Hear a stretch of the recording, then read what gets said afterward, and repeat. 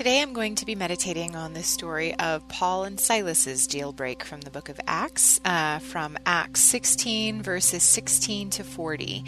So I'll start by reading the scripture before I go into kind of an introduction and then a retelling. So Acts 16 verse 16. Now it happened, as we went to prayer, that a certain slave girl, possessed with the spirit of divination, met us, who brought her masters much profit by fortune-telling. This girl followed Paul and us, and cried out, saying, These men are the servants of the Most High God, who proclaim to us the way of salvation. And this she did for many days. But Paul, greatly annoyed, turned and said to the spirit, I command you, in the name of Jesus Christ, to come out of her. And he came out that very hour. But when her masters saw that their hope of profit was gone, they seized Paul and Silas, and dragged them into the marketplace to the authorities. And they brought them to the magistrates, and said, These men, being Jews, exceedingly trouble our city, and they teach customs which are not lawful for us, being Romans, to receive or observe. Then the multitude rose up together against them, and the magistrates tore off their clothes, and commanded them to be beaten with rods. And when they had laid many stripes on them, they threw them into prison, commanding the jailer to keep them securely. Having received such a charge, he put them into the inner prison, and fastened their feet in the stocks. But at midnight Paul and Silas were praying and singing hymns to God, and the prisoners were listening to them. Suddenly there was a great earthquake, so that the foundations of the prison were shaken, and immediately all the doors were opened, and everyone's chains were loosed. And the keeper of the prison, awaking from sleep and seeing the prison doors open, supposing the prisoners had fled, drew his sword and was about to kill himself. But Paul called with a loud voice, saying, Do yourself no harm, for we are all here. Then he called for a light, ran in, and fell down trembling before Paul and Silas. And he brought them out and said, Sirs, what must I do to be saved? So they said, Believe on the Lord Jesus Christ, and you will be saved, you and your household. Then they spoke the word of the Lord to him and all who were in his house. And he took them the same hour of the night and washed their stripes. And immediately he and all his family were baptized. Now when he had brought them into his house, he had set food before them, and he rejoiced, having believed in God with all his household. And when it was day, the magistrates sent the officers, saying, Let these men go. So the keeper of the prison reported these words to Paul, saying, The magistrates have sent to let you go. Now therefore depart, and go in peace. But Paul said to them, They have beaten us openly, uncondemned Romans, and have thrown us into prison. And now do they put us out secretly? No, indeed. Let them come themselves and get us out. And the officers told these words to the magistrates, and they were afraid when they heard that they were Romans. Then they came and pleaded with them to be brought out, and asked them to depart from the city. So they went out of the prison and entered the house of Lydia, and when they had seen the brethren, they encouraged them and departed. Okay, so I always thought it was strange that this demon-possessed girl announced the truth of Paul and Silas's message, and yet the disciples found this troublesome. Why would a demon endorse their message, and if it did, why would that be a bad thing? There must be something we're missing. Perhaps this gave the distinct impression to listeners that Paul and Silas were in cahoots with the demons. Jesus was accused of that very thing too in Luke 11:15. But she also might have simply been mocking them, basically just, saying one thing and like maybe saying the truth, but with a spirit of mocking about it that was sort of making people think that couldn't possibly be the case. I don't know. Also, if this demon-possessed girl bothered Paul, whatever the reason, why did it take him many days to cast the demon out? Why didn't he do so at once? We're not told what was going on that would have hindered the solution, so we can only speculate. Andrew Wommack's interpretation is that perhaps the girl had no desire to be free of the demon. If that were the case, as Jesus said, casting out one demon without replacing it with a new spirit might leave her with more demons than she started with in the end, and that we can see from Matthew 12:44.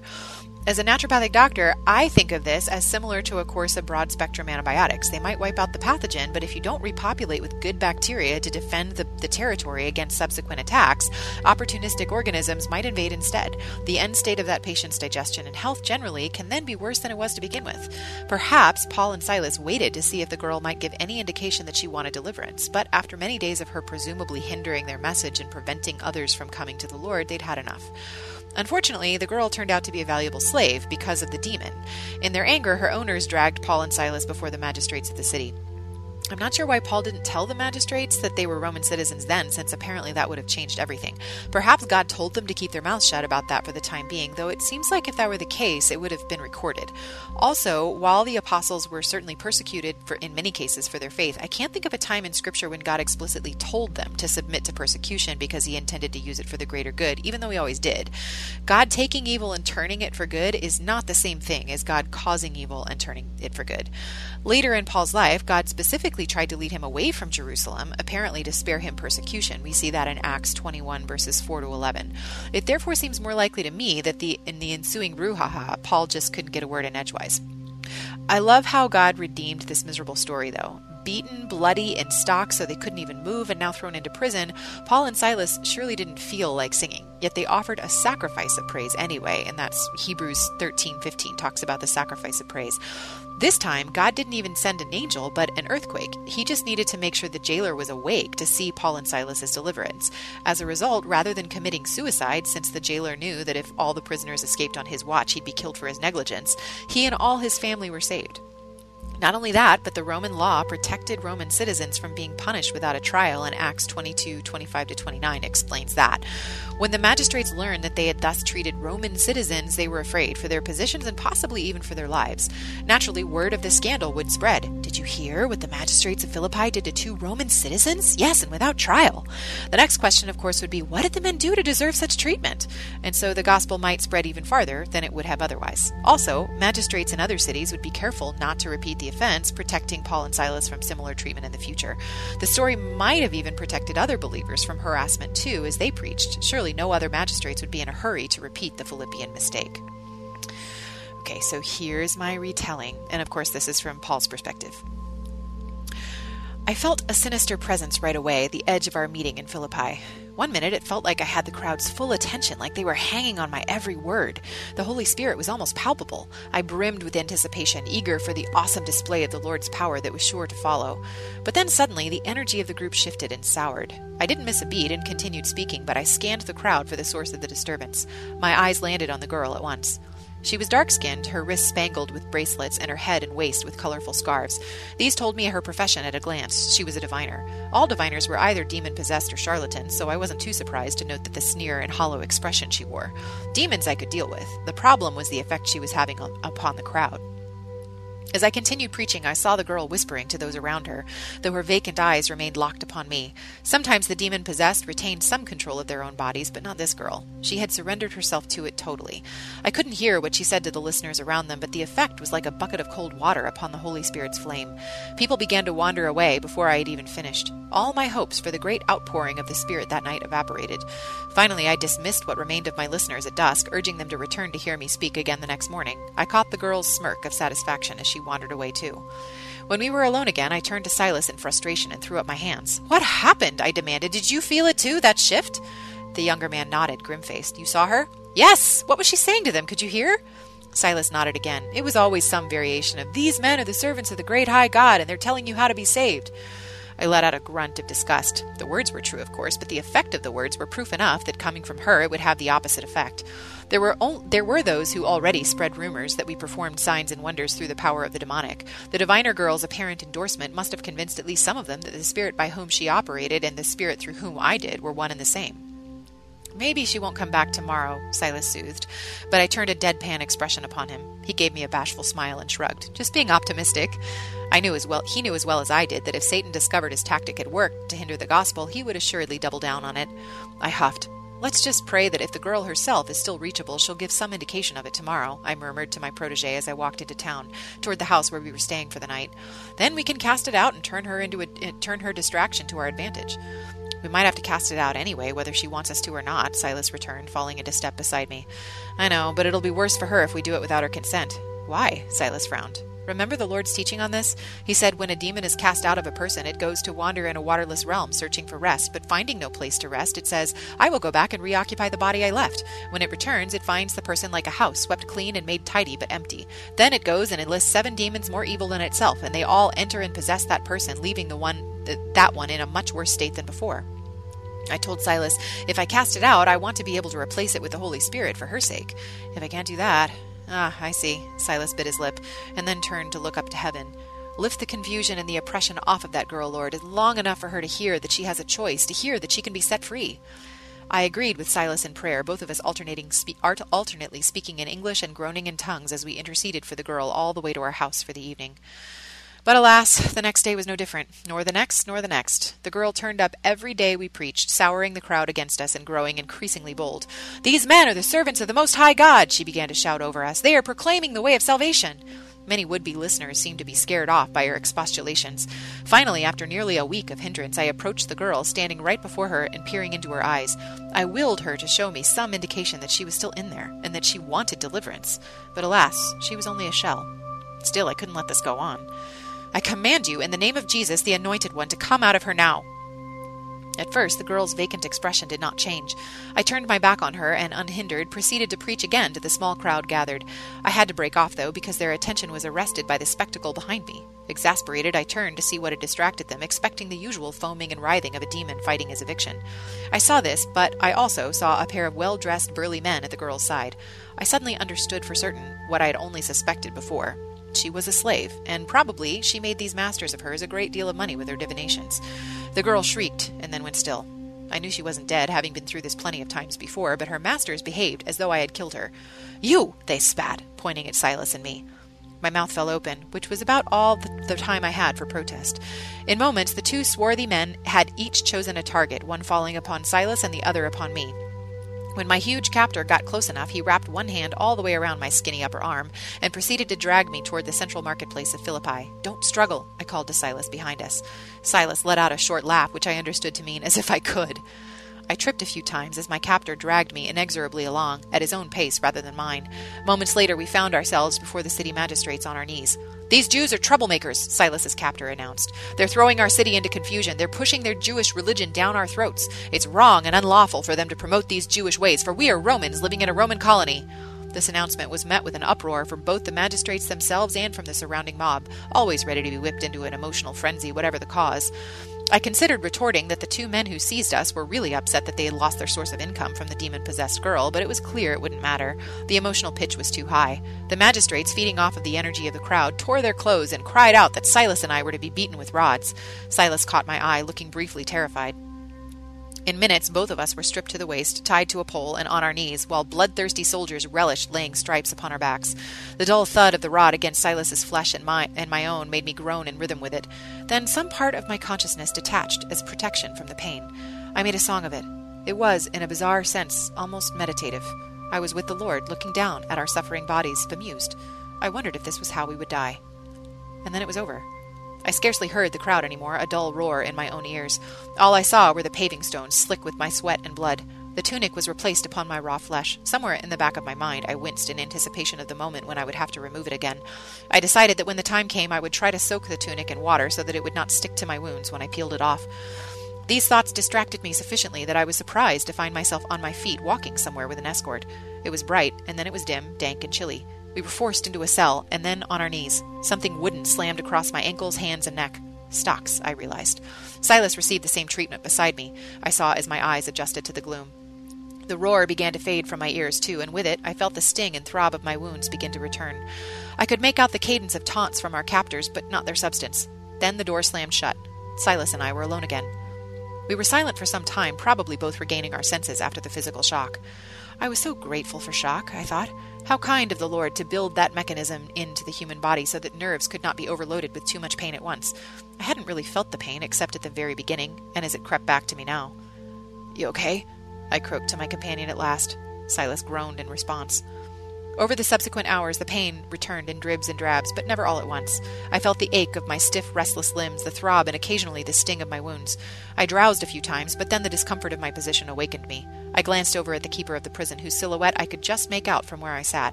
I could tell the man had fallen asleep from his akimbo position, and his jaw that hung agape. Every now and then he let out a snore. Eventually Silas said, "So, that could have gone better." I started to laugh, but winced from the pain of it. "The Lord has us here for a reason," I managed. Silas snorted. "You think so, huh? We're going to do great things all by ourselves down here, preaching to the rats?" I didn't bother to rebuke him. Less than a minute later he sighed, having apparently rebuked himself. "I'm sorry," Silas murmured. "You're right. Of course the Lord has a purpose. He will take what the enemy meant for evil and turn it for good." "Let's praise him for it," I said with determination, and began to sing softly. "Make a joyful shout to God, all the earth. Sing out the honor of his name. Make his praise glorious." Silas, recognizing the psalm, joined in. "Say to God, how awesome are your works! Through the greatness of your power, your enemies shall submit themselves to you." "Yes!" I agreed, louder than I meant to. I heard slight creaks and groans from the other cells adjacent to ours, and suspected that we had roused an audience now. The jailer was still asleep, though. I continued, terribly off-key. "All the earth shall worship you and sing praises to you. They shall sing praises to your name." We finished one psalm and went into the next, and as we did so I felt my spirits lift. I knew Silas's did too. I also felt a sense of anticipation that I could not explain. Neither of us could sing a lick, but our discordant voices blended in joyful noise and occasionally dissolved into laughter. I could see a few of the eager faces of our audience, of fellow prisoners, through our bars cast in shadow. "Keep singing, boys," said one hoary prisoner, his voice scratchy with disuse. "You're doing it." "Doing what?" asked his cellmate. "I don't know," said the old-timer, "but they're doing something. Can't you feel it?" I certainly could. I responded with, "The salvation of the righteous is from the Lord. He is their strength in time of trouble."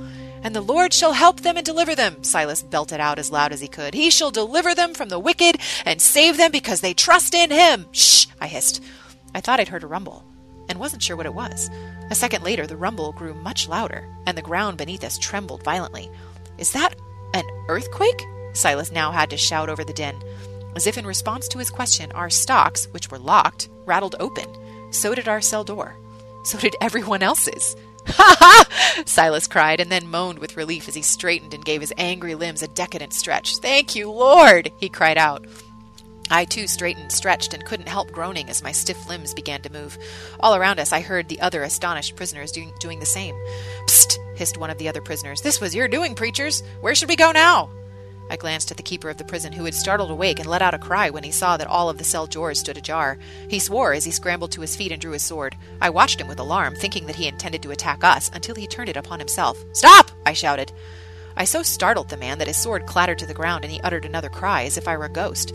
I realized that the jailer had seen the open cells, assumed we had all fled, and that he would be executed for failing in his duties. "Don't do that," I told him, holding up my stiff hand. "We're all still here. Nobody's run away." I could still see only the man's silhouette. He turned to shout to a jailer who was out of sight. "Bring me a torch!" he cried. In a few minutes our jailer bore a lantern, held it aloft, and saw that indeed all of the prisoners were still within, though none of us were chained or barred. He resecured all of the other cells once more, though he did not lock any of the rest of the prisoners back in their stocks. When he got to ours, I expected him to seal our bars as well and go back to sleep, but when he got close enough, his expression crumpled, and the lantern shook with his trembling. He came to our cell, falling on his knees before us. "Sirs, what do I have to do to be saved?" he begged. Silas beamed at me, and I nodded at him to go ahead. He told the jailer, "Put your entire trust in the Master Jesus, then you'll live as you were meant to live, and everyone in your house included." The jailer wiped his eyes as he stood to his feet, though I hadn't noticed that he'd been crying before. "Come," he told us, "tell my household yourselves." He turned and whistled for the other jailer who had stood in the shadows watching all of this, the one who had presumably brought him the lantern. The other jailer watched us wide-eyed as we walked out of our cell behind our original captor. "I am Jerome," he introduced himself. "My wife is Sophia, and our daughters are Alexandra and Katya." We did not have far to go, as Jerome and his family lived right by the prison. He called out in a loud voice to rouse his wife and daughters as we entered. The girls were young teens, and they seemed irritable to have been so awakened. Apparently the earthquake had been quite localized, and not even extended so far as his home. His wife looked alarmed, looking at Silas and me. "Who are these men, Jerome?" she asked in a low voice, not taking her eyes off of us. "They certainly look like the men who were beaten in the square today." "They are, but just wait until you hear." He tripped over his own tongue, trying to tell his wife and daughters what had happened in the prison, though he got it all out of order and seemed to forget basic words in the process. At last, Silas and I helped him to fill in the details. "It was a miracle," Jerome concluded, throwing his hands up. "These men are from God, and they are here to tell us how to be saved. But quickly, we must first attend to their wounds in their bellies. Alexandra, Katya, draw some water, lather some soap, and bring some salve if we have some. I will tend their stripes myself. Then help your mother prepare these men something to eat." "Oh, praise the Lord!" Silas uttered as Jerome bathed and applied salve to the raw flesh of his back. When it was my turn, I hissed from the sting, but also let out a few involuntary praises as he dressed my wounds. He washed our bloody tunics in the soapy water afterwards and gave each of us a fresh tunic while ours dried. Around the third watch of the night, Sophia and the girls set a meal before us of bread and cold meat. My stomach growled when I saw it, but I knew we must put the Lord's priorities first. The meal was a cold one anyway, it could wait. So Silas and I took turns telling Jerome and his family about the Lord. We told them about Jesus, his death and resurrection, and about the Holy Spirit he sent at Pentecost. We invited them to be baptized. Jerome agreed eagerly, though the only water they had on hand was now dirty with soap and blood and dirt. Jerome declared that he didn't mind a bit, but Alexandra and Katya did. They dumped the previous basin and drew fresh water, assembled dry clothing for the family to change into afterwards, and then Silas and I took turns baptizing all four of them. As we did so, the Holy Spirit fell upon each of them. Alexandra, the most demonstrative of the family, babbled with tongues while laughing and crying. The others held back, but we could see that their faces were radiant with joy. Both teenaged girls shrieked with combined shivers and giddiness and ran back into the house to change into dry clothing. And then what a meal we shared! I could hardly remember one that had tasted so good, seasoned with hunger and enjoyed with the love of new brothers and sisters. I only regret that I have to bring you back to the prison now. Jerome cast Silas and me an apologetic look. I know you've done nothing but the Lord's work, and the magistrates only agreed to punish you because you cast a demon out of a valuable slave and the owners wanted you to pay for it. But still, if I don't return you to your cells, they'll kill me. We know. Silas held up a conciliatory hand, and the magistrates also know that we did nothing wrong. They can't hold us forever. It was just before dawn when we followed Jerome back to prison. He pleaded with his eyes for us to forgive him as he locked us in once more. We nodded to him and smiled that we understood. Silas and I had finally just drifted off to sleep the following morning when the rattle of our cell door jolted us awake. The magistrates sent word that you're free to go your way, Jerome gasped, beaming at us. Congratulations! Go in peace! Silas began to climb to his feet, but I held up a hand to say to him. Whoa, whoa, whoa, I said, frowning. We are Roman citizens in good standing, and yet they beat us up in public and threw us in jail, and now they want to get us out of the way on the sly without anyone knowing? No, indeed. If they want us out of here, let them come themselves and lead us out in broad daylight. Jerome gasped from Silas to me. You're Roman citizens? He echoed. Why didn't you say so before? Before I could answer, the jailer hurried from our cell, leaving the door wide open. He ran outside, presumably to relay this astounding piece of information to the magistrates. Why didn't we think to say that earlier? Silas asked me, smacking his forehead. I shrugged. Honestly, everything was so chaotic at the time that it didn't occur to me, but I think the Lord wanted us to meet Jerome and his family anyway. And us, wheezed the old-timer from the cell beside ours. He grinned through the bars, revealing several missing teeth. Your singing was so terrible it made the earth quake. Everyone laughed at this, but just as we heard a commotion coming down the stairs, the magistrates followed Jerome, who could barely contain his smug grin. The magistrates themselves were white-faced and flustered. You are Roman citizens? One cried. You should have said, we had no idea. Please forgive us. They tripped over one another in their efforts to apologize and beg our forgiveness, to plead with us to leave the city that day so that the whole affair might be quickly forgotten. Heads held high, we followed the magistrates out into broad daylight, waving goodbye to our fellow prisoners as we went. Jerome did not want to appear overly friendly with us, but his eyes twinkled at us warmly, and we nodded at him before we departed. What do you think? Silas whispered to me as we walked away. Should we leave the city, as they asked? Soon, I told him with a sly smirk, but not just yet. Best not to let the magistrates breathe too easy. So I hope that helped it to come alive for you. Thanks for joining me, and I will see you next week. If you're tired of parenting advice and news headlines that are more confusing than assembling IKEA furniture, we've got just the podcast for you. My dear friend Abby and I are here to help you navigate the parenting roller coaster. Should your kids be on social media? What should you tell a friend facing an unplanned pregnancy? These are just some of the many questions we tackle on our podcast. Subscribe to The Real Deal of Parenting wherever you find your podcast.